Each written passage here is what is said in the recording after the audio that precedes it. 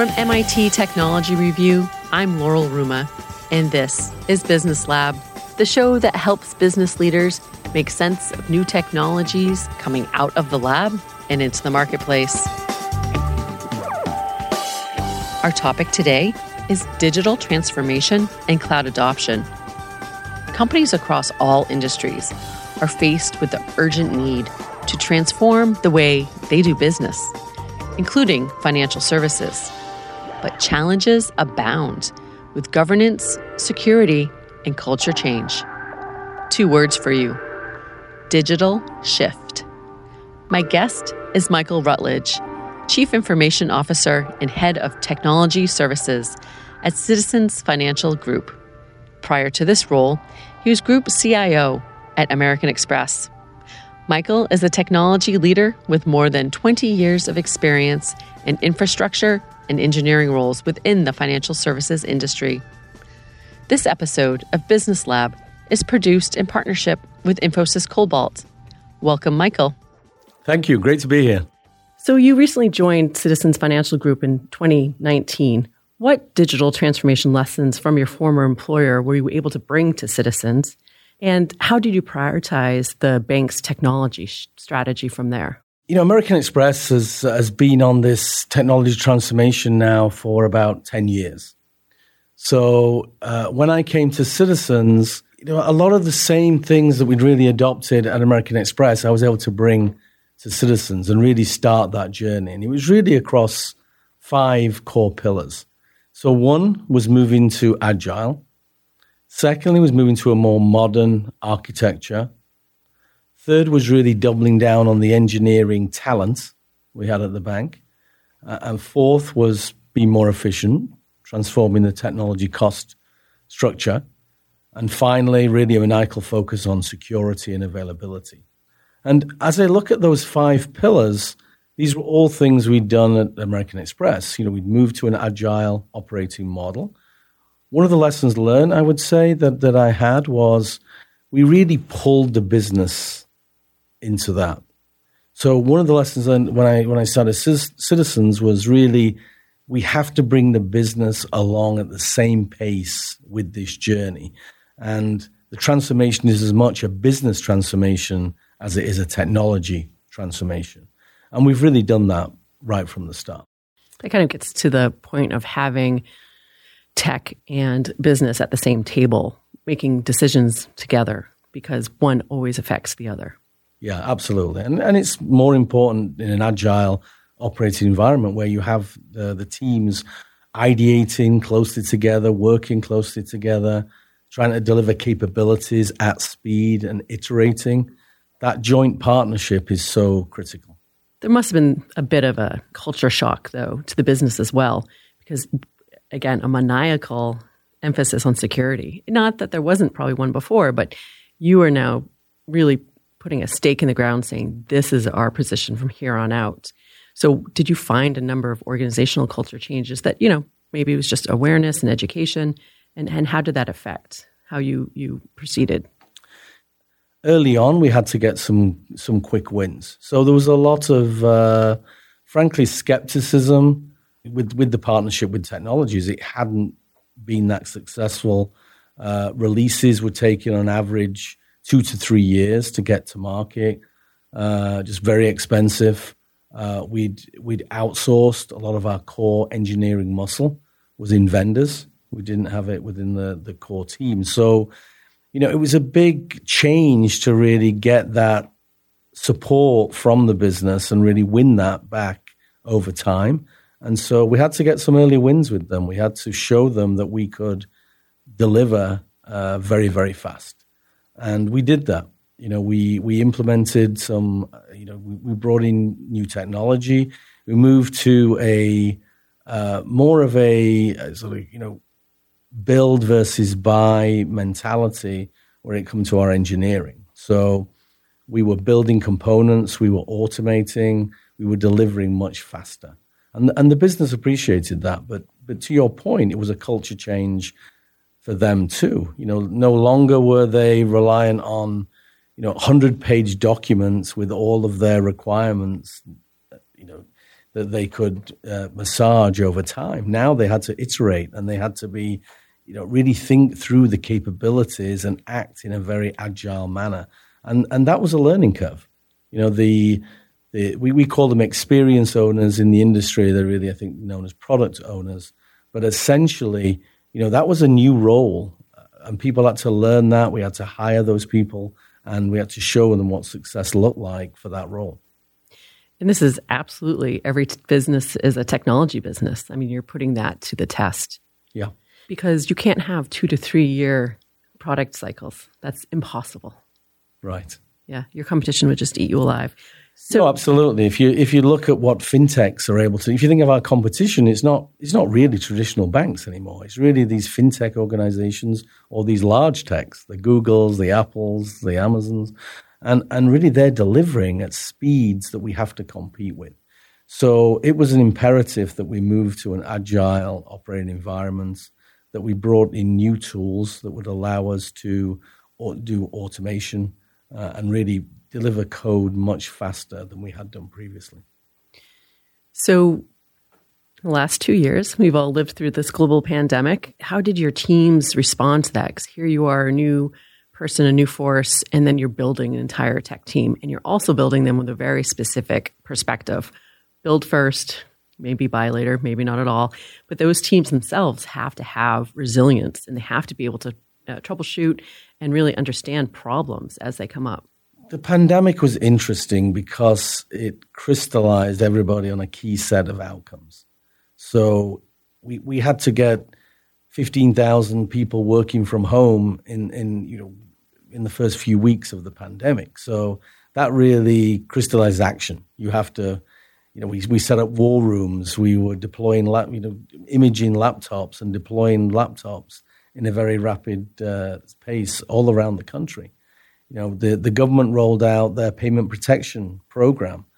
Within a week, we had capabilities up and running, leveraging some of our API infrastructure to be able to provide loans to our customers.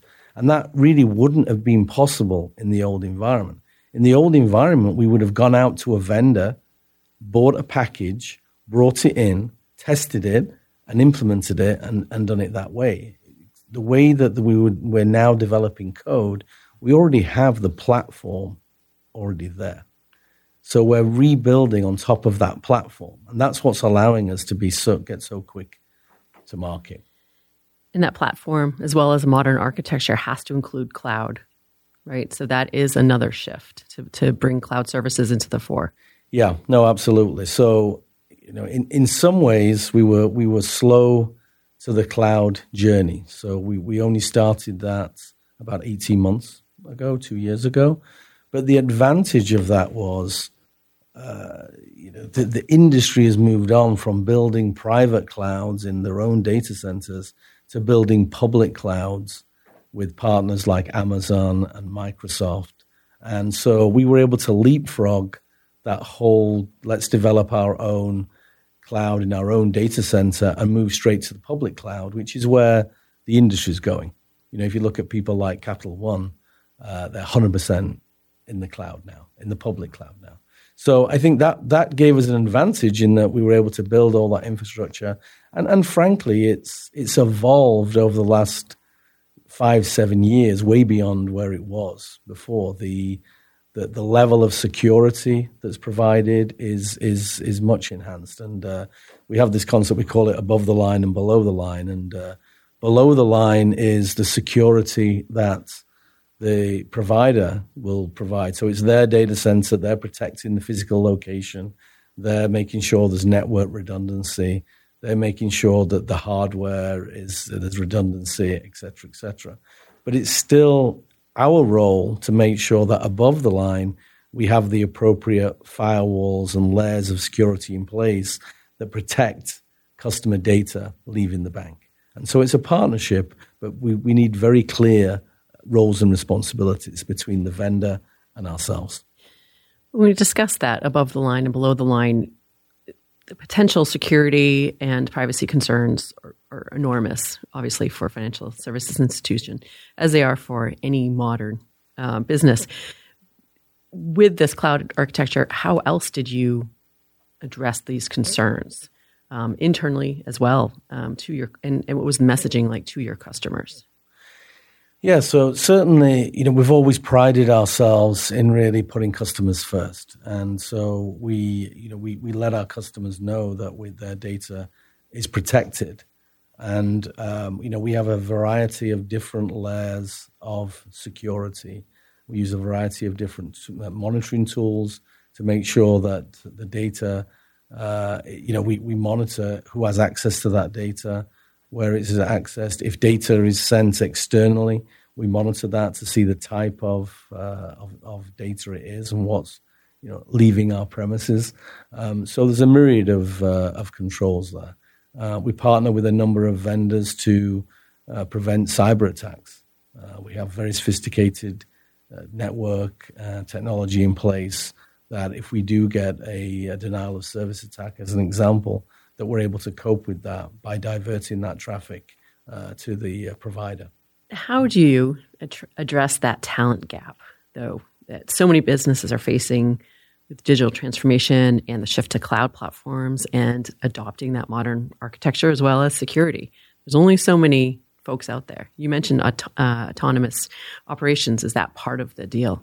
Yeah, that's a great question. Look, there's definitely a war on talent, and I would say this year more than any other, we're certainly feeling it. And I think during the pandemic and post-pandemic, the need for digital transformation skills, the need for data skills, skills in security, has really increased phenomenally.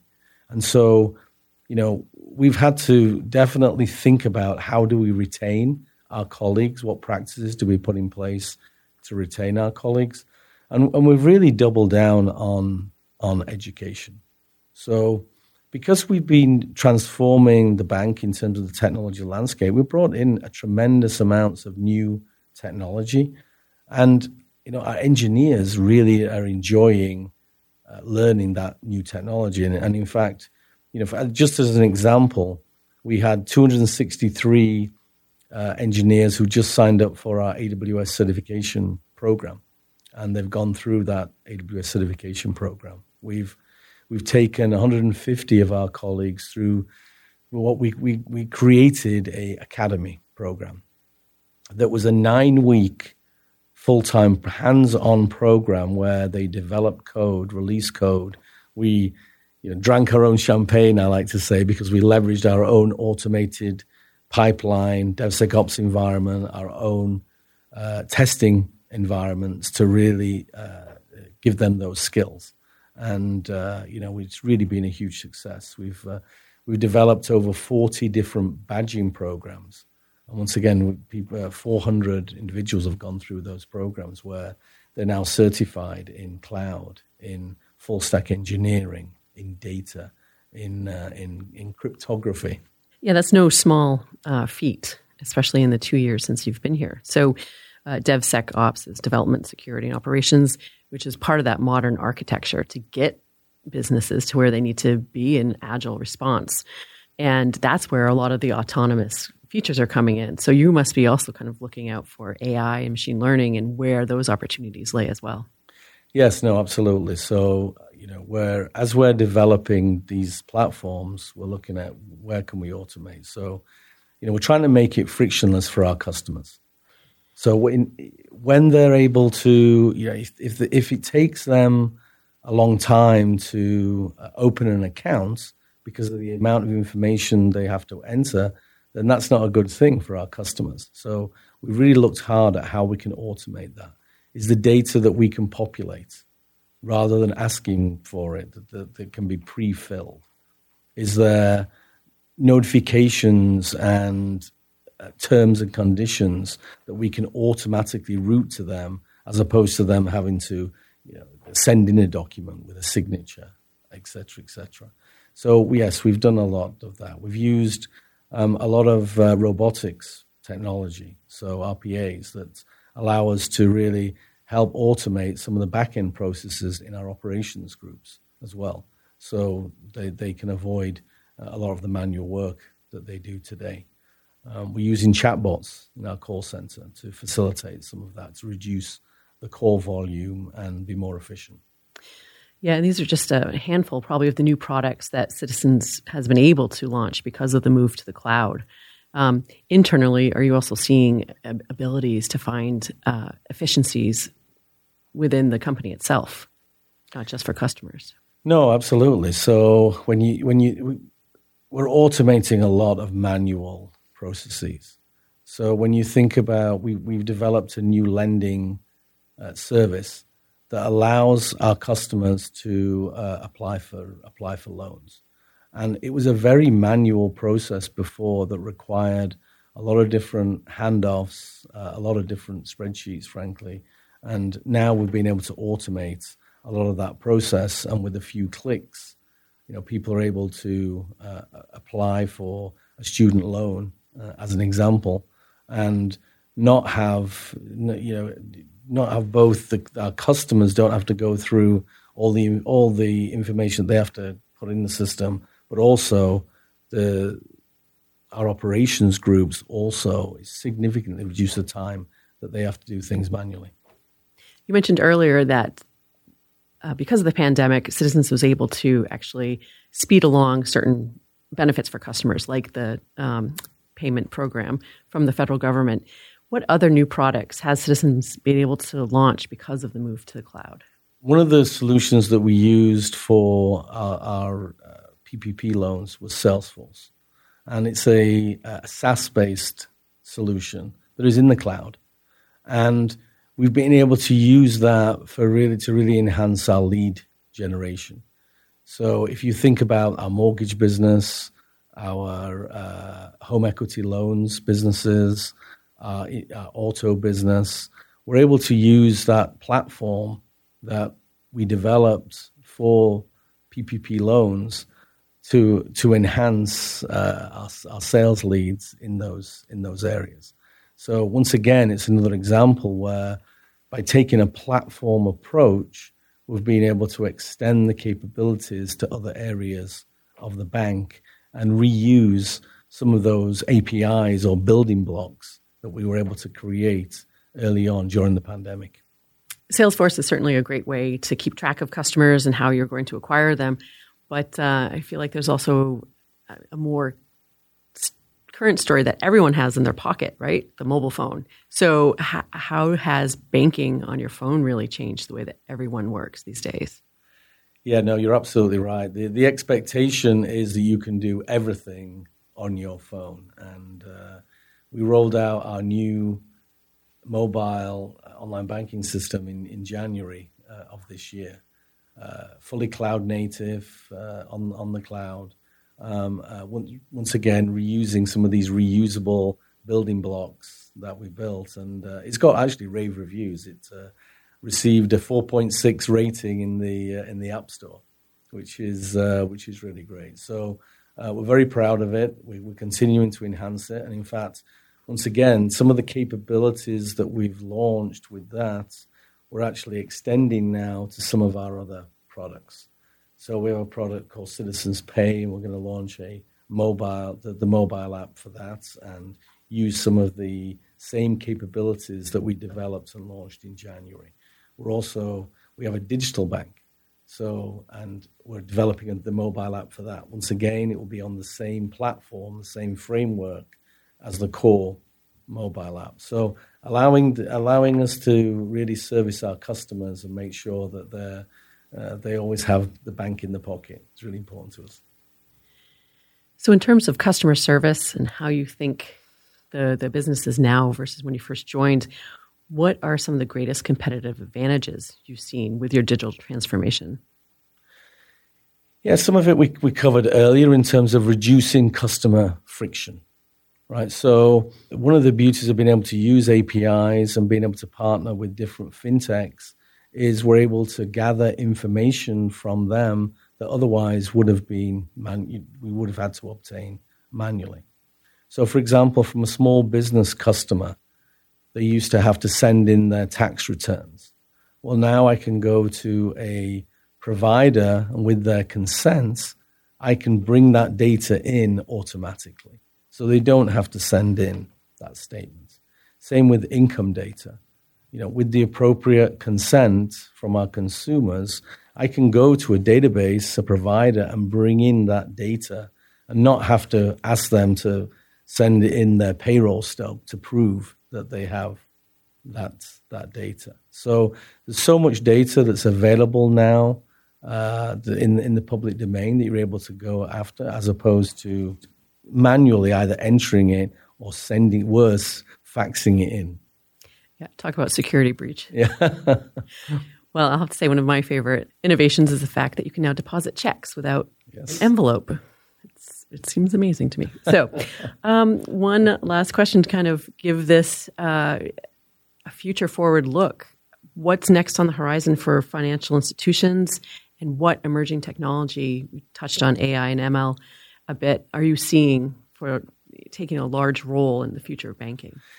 Yeah, I think we've scratched the surface with AI and ML. I think there's so much more that we can be doing in that space. I think as computers become more powerful, as storage becomes cheaper, where we're able to store vast amounts of data and we're able to crunch through that in real time.